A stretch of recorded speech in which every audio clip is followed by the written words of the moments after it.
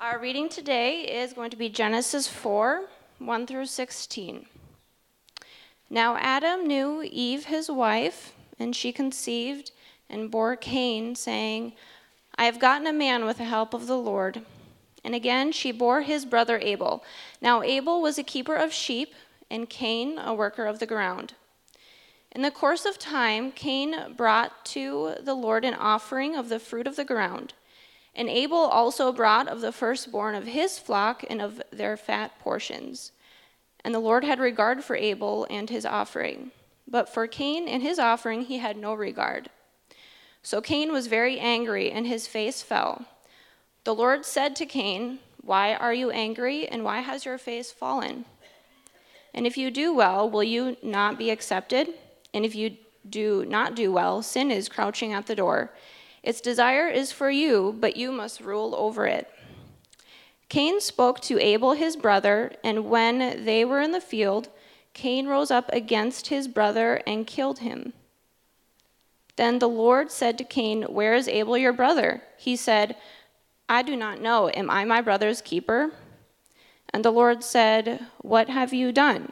The voice of your brother's blood is crying to me from the ground.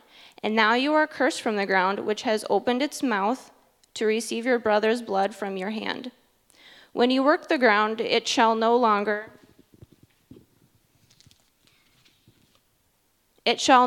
yield to you its strength. You shall be a fugitive and a wanderer on the earth. Cain said to the Lord, My punishment is greater than I can bear. Behold, you have driven me today away from the ground, and from your face I shall be hidden. I shall be a fugitive and a wanderer on the earth, and whoever finds me will kill me. Then the Lord said to him, Not so. If anyone kills Cain, vengeance shall be taken on him sevenfold. And the Lord put a mark on Cain, lest any who found him should attack him. Then Cain went away from the presence of the Lord and settled in the land of Nod, east of Eden.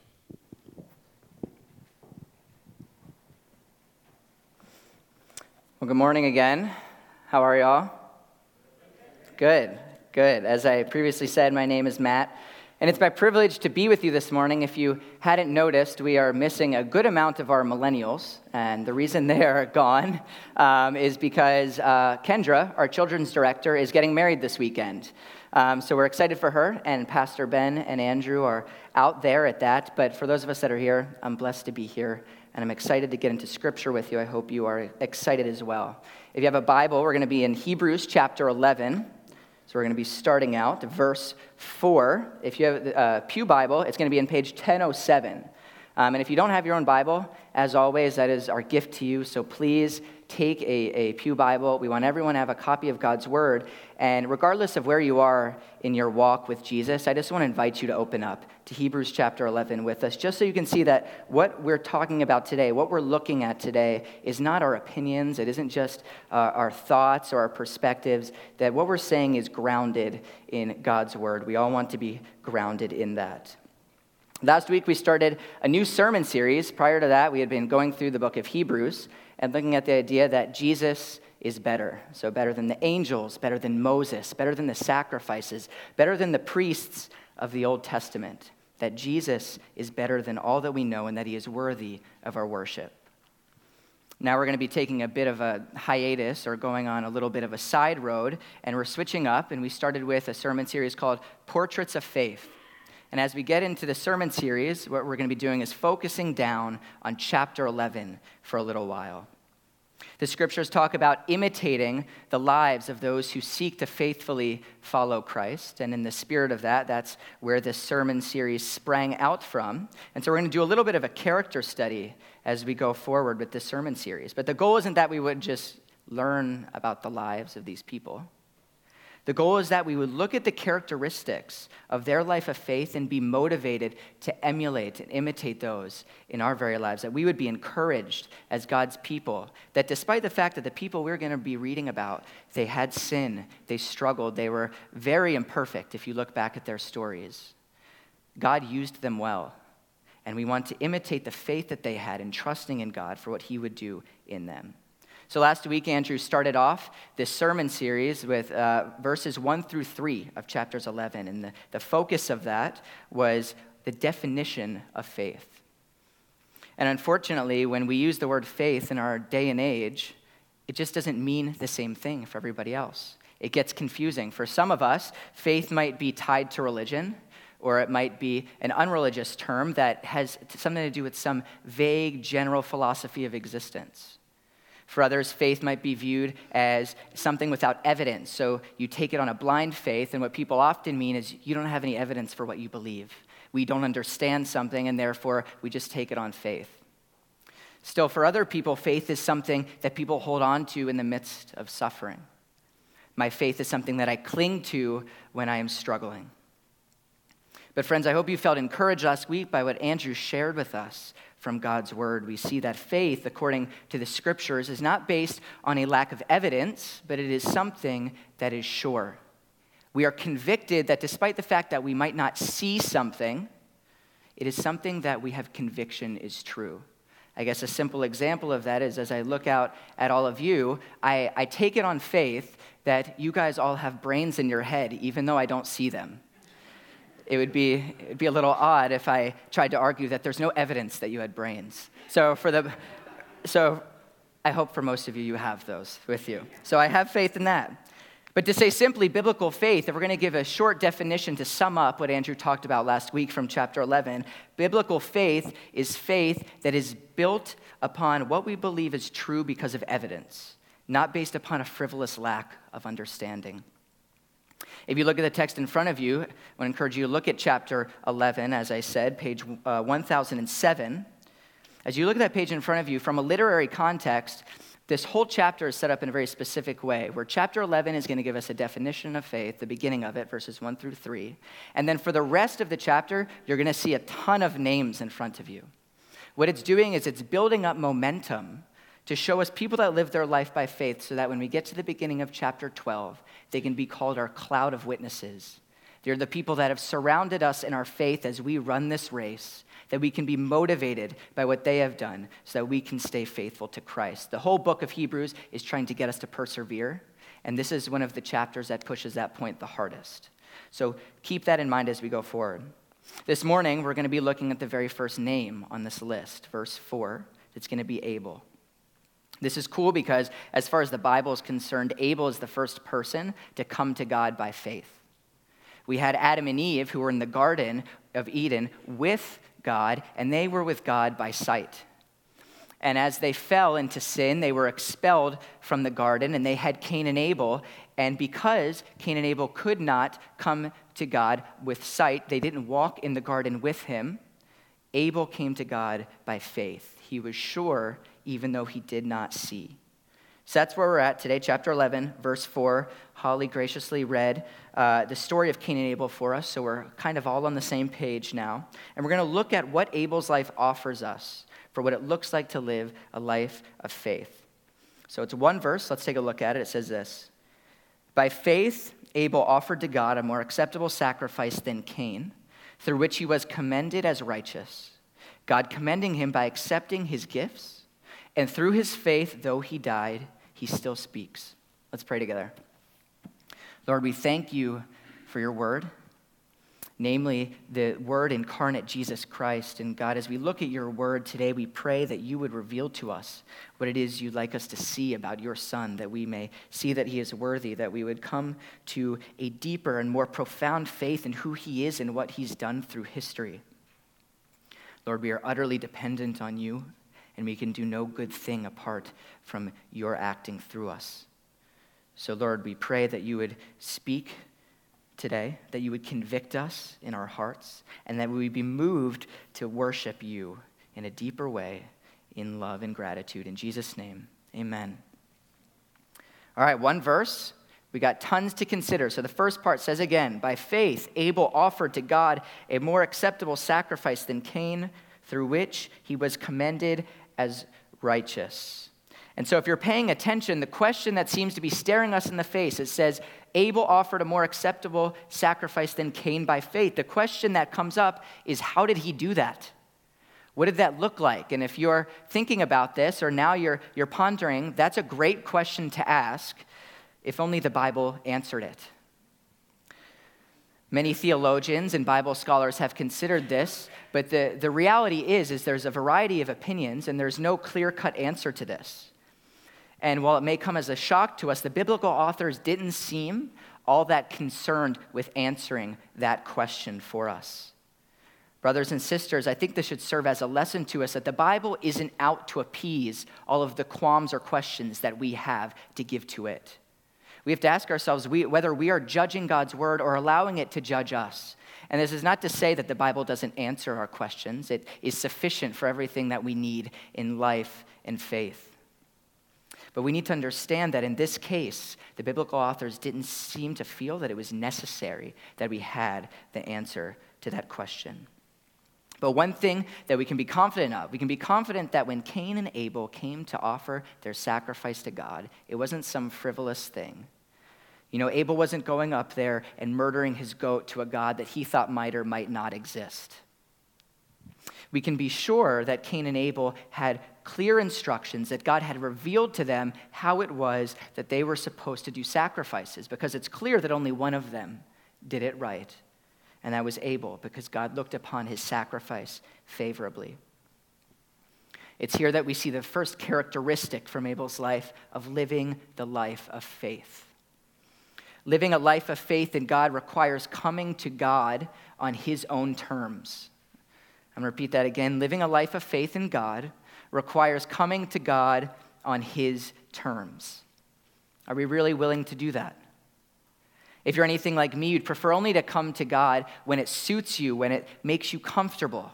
I would rather come to God on my own terms of the agreement rather than his. And for some of us, we may be highly calculated people. We like to have our ducks in a row before we make our decisions. And for you to follow God in faith might look like stepping into territory that you would prefer not to go.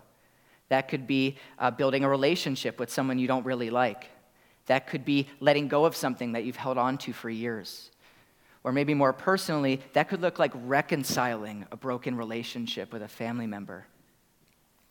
If you're more like me and you're a little bit more impulsive, following God in faith might mean trusting him right where you're at, staying exactly where you're at. So could it be that following God in faith for you, the impulsive decision maker, could it be that following God in faith looks like staying completely still until he moves you out of the way? Brothers and sisters, Abel's sacrifice to God in faith looked like him adopting God's agenda, not him forcing God to adopt his. Even if we can't see the future, if we have faith in God, do we really believe that he knows the future? Do we really believe that he goes before us? Because if we really trusted that, if we really believed this, then we could trust in God. We would not have to see the immediate benefit or result of what he was calling us to. We could just know that he is God, that he is good, and that he goes before us, and we could trust in his leadership alone, looking to him and not the circumstance. So point one, living a life of faith in God requires coming to God on his own terms. If we're going to use another analogy, when we entered into the covenant with God, the new covenant through Christ, we have to remember that even though we entered into a partnership and we signed the agreement with God by saying, yes, I will follow you, I will follow your son, we have to remember that God signed the agreement with his blood. And so it's his terms that we have to come under submission to. And it's his authority that we have to answer to. The next characteristic of a faith walk that we see from Abel is one's faith in God should result in a desire to act. The text says it like this. We'll read the whole part of the first section. By faith, Abel offered to God a more acceptable sacrifice than Cain. Next part. Through which he was commended as righteous, God commending him by accepting his gifts. So faith in God should result in a desire to act. This is faith and action combined, and I know it might sound simple, but I honestly think we overlook this in our day-to-day life way too easily. That if we have faith in Christ, then we will genuinely seek to follow him. I have heard this idea that we might have a private faith, that our faith life is private to ourselves, when what we actually mean is I'm just not bold enough to talk about Jesus to people. Or if I'm an introvert and I don't seek out social attention, I don't take the opportunities I have to talk about Jesus with my coworkers, with my friends, when the situation arises. That is not a private faith. That is disobedience to the Great Commission. Nobody has a private faith. When we have faith, it plays itself out in action, which is a very public thing. We may not talk about it, but we'll surely act on what we believe in one way or another. As we look at our text this morning, it becomes very, very clear that the Bible assumes something that we often don't assume. It's that if we have faith, then we're going to do something about it, or have at least the desire to do something about it. Let's just consider what the scriptures say. Consider Jesus talking about, we'll know each other by the fruits we bear. If our faith is merely a private thing, then we would have no idea who our brothers and sisters in Christ were. Consider James as he talks about the idea that faith without works is dead. He assumes that if you're not demonstrating fruits, if you're not demonstrating good works by Christ, then you may not have faith in Christ at all. Or think about the verse we often go back to for our understanding that we're saved by faith alone, by God's grace.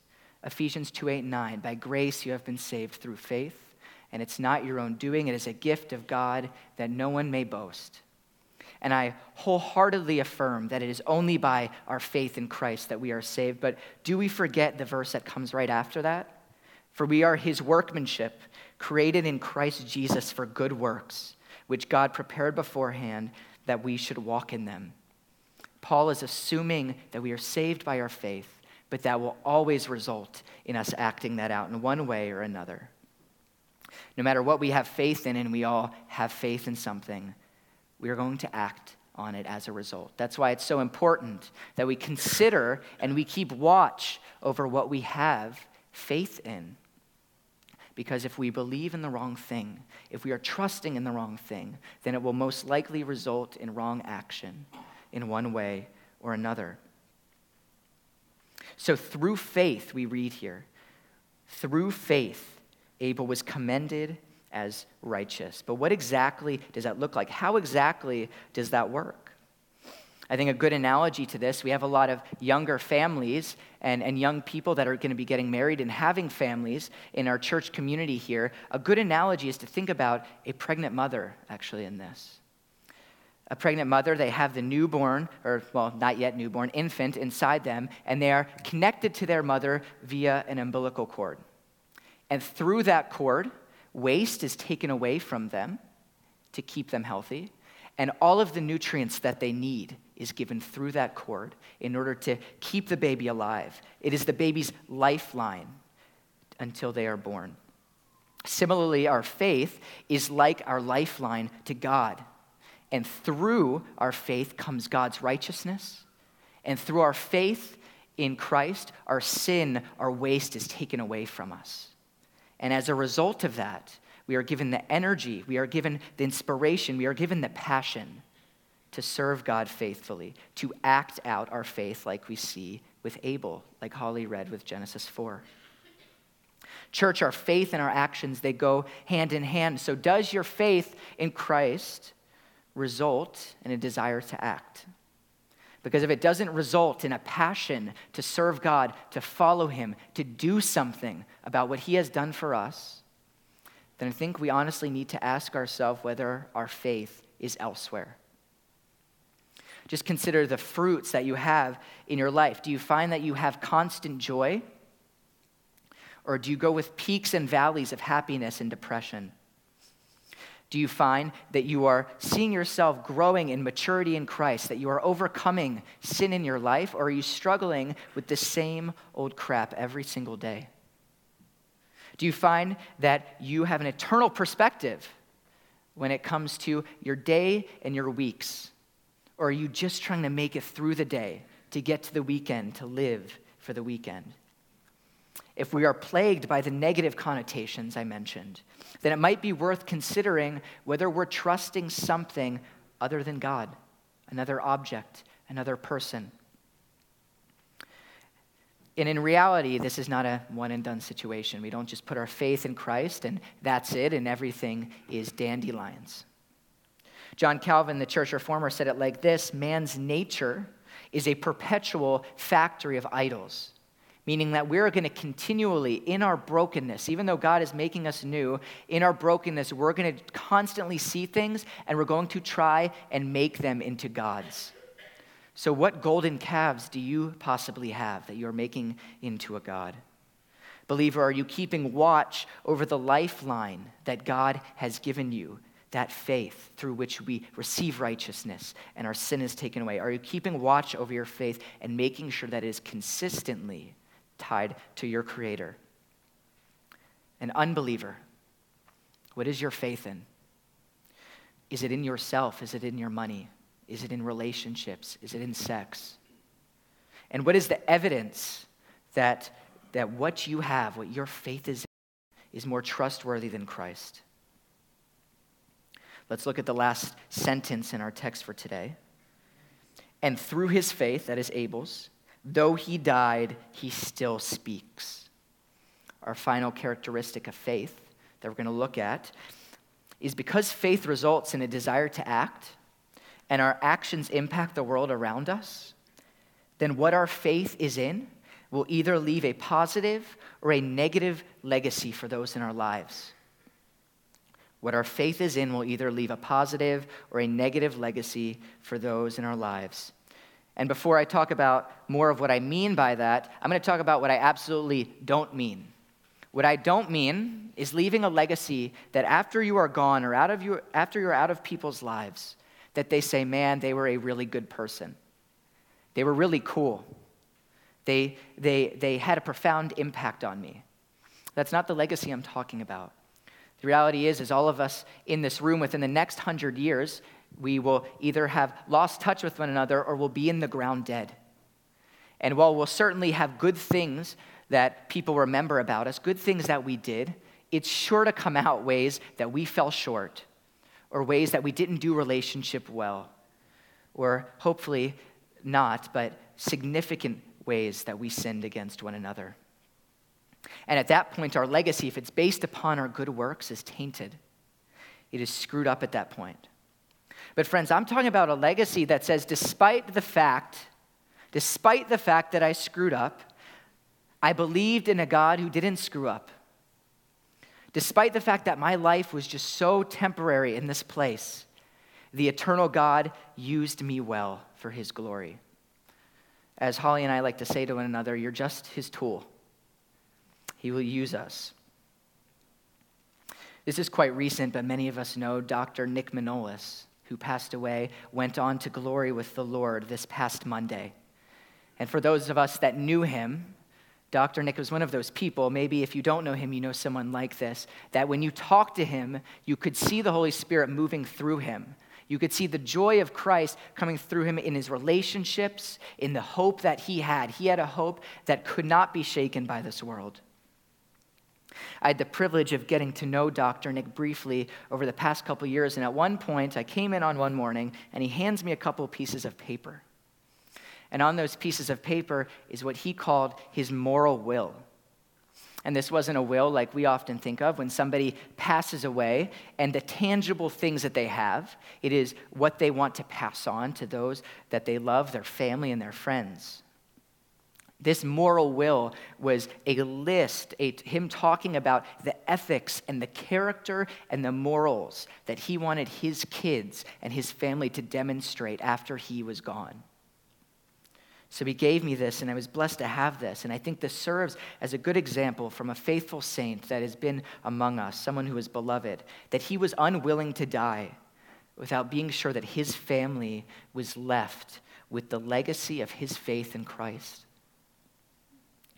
Friends, that's exactly what we see in Abel, despite Abel being murdered by his brother Cain. Despite the fact that we just looked at Genesis, and nowhere in Scripture do we even have one quote of Abel. We only see the actions of his faith. He still serves as an example to us. And the authors of Genesis used Abel's story in order to push along the narrative, the story and history of God's people culminating in Christ. So a couple questions to consider. Younger folks, you probably live a little more of a transient life. With your jobs and your relationships, people are coming and going out of your life. You're going into and coming out of different seasons. Are you leveraging those seasons in order to ensure that after you're gone, a legacy for Christ is left behind? That could come through one relationship, one act of boldness. Middle-aged and older folks, maybe some of you are empty nesters. Your life has probably slowed down a significant amount since you were young bucks. Are you still valuing the truth, though, that even in this season of life, your faith in Christ can still have a huge impact on your family and friends? Will our family and friends see our lives and see individuals consumed with the glory and love of Christ? Or will they just see religious indifference? Because only one of those things has a significant impact on our world, a beneficial impact on our world that goes into eternity. As we close our gathered worship this morning, I just want to encourage you to consider the three things that we talked about today. I'll remind you of them quickly.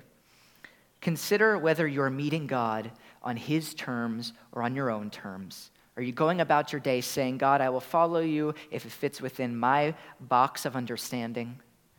Or are you willing to step over the line into territory that you would prefer not to go because He has called you to follow in obedience and faith? Consider whether you're demonstrating a biblical faith that's grounded in God and is acted out. Are there relationships that you need to mend? Are there people that you need to speak Jesus into their life? Are you looking for on-ramps in your workplace to share the gospel, to show them the redemption and the benefit of living the abundant life that Jesus called us to?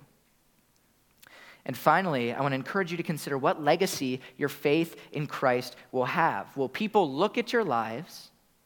Will they look at our lives and want to model their walk with Jesus after it?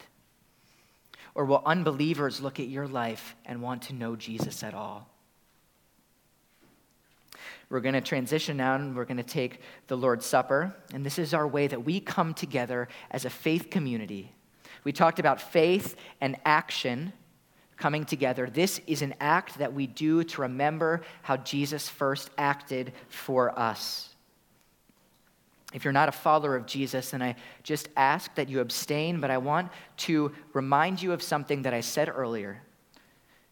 You certainly have faith in something. You are trusting in something as your higher authority, even if it's yourself. So the question that stands is, what are you trusting, and what is the evidence that it is more trustworthy than the Lord Jesus? He is God incarnate, who has came and He's lived the perfect life, and He has died for sins, and He has risen again, securing a way to a relationship with God. This is not a myth. This is not a fairy tale. This is history, and the consequences are dire, and the rewards are great. Taking communion this morning could be your first act that springs out of putting your faith in Jesus. If you want to talk about that, I'll be up front after the service, and it would just be my privilege to answer any questions or chat with you or get to know you better. Brothers and sisters, as you take communion, I just want to remind you of one thing, that although Abel's blood spoke about vengeance and justice for God's people, it was only Jesus' blood that spoke about our acquittal of our guilt, of God's mercy on us, and the redemption that is offered only in His Son. Let's pray. Lord, we confess that we have a shakable faith, that sometimes that we make idols and we build our house upon the sand instead of upon the rock that is your Son. Lord, we ask that you would help our unbelief in these times, that we would constantly turn back to you knowing that we cannot do anything apart from you working. Spirit, we pray that you would sanctify us. We pray that you would help us to see our constant need and dependence on Jesus, that you would move through us to our communities, to our families and friends, that we would not think that our faith is private, but that it is always public, and that how we believe on you impacts the way that we will act and serve those around us. So, Lord, we confess that we have fallen short of this, and we ask your forgiveness, and we look to Jesus now, the one who shed his blood for us. We look to him and we pray that we would seek to emulate our lives, not only following Abel, but ultimately in following your Son.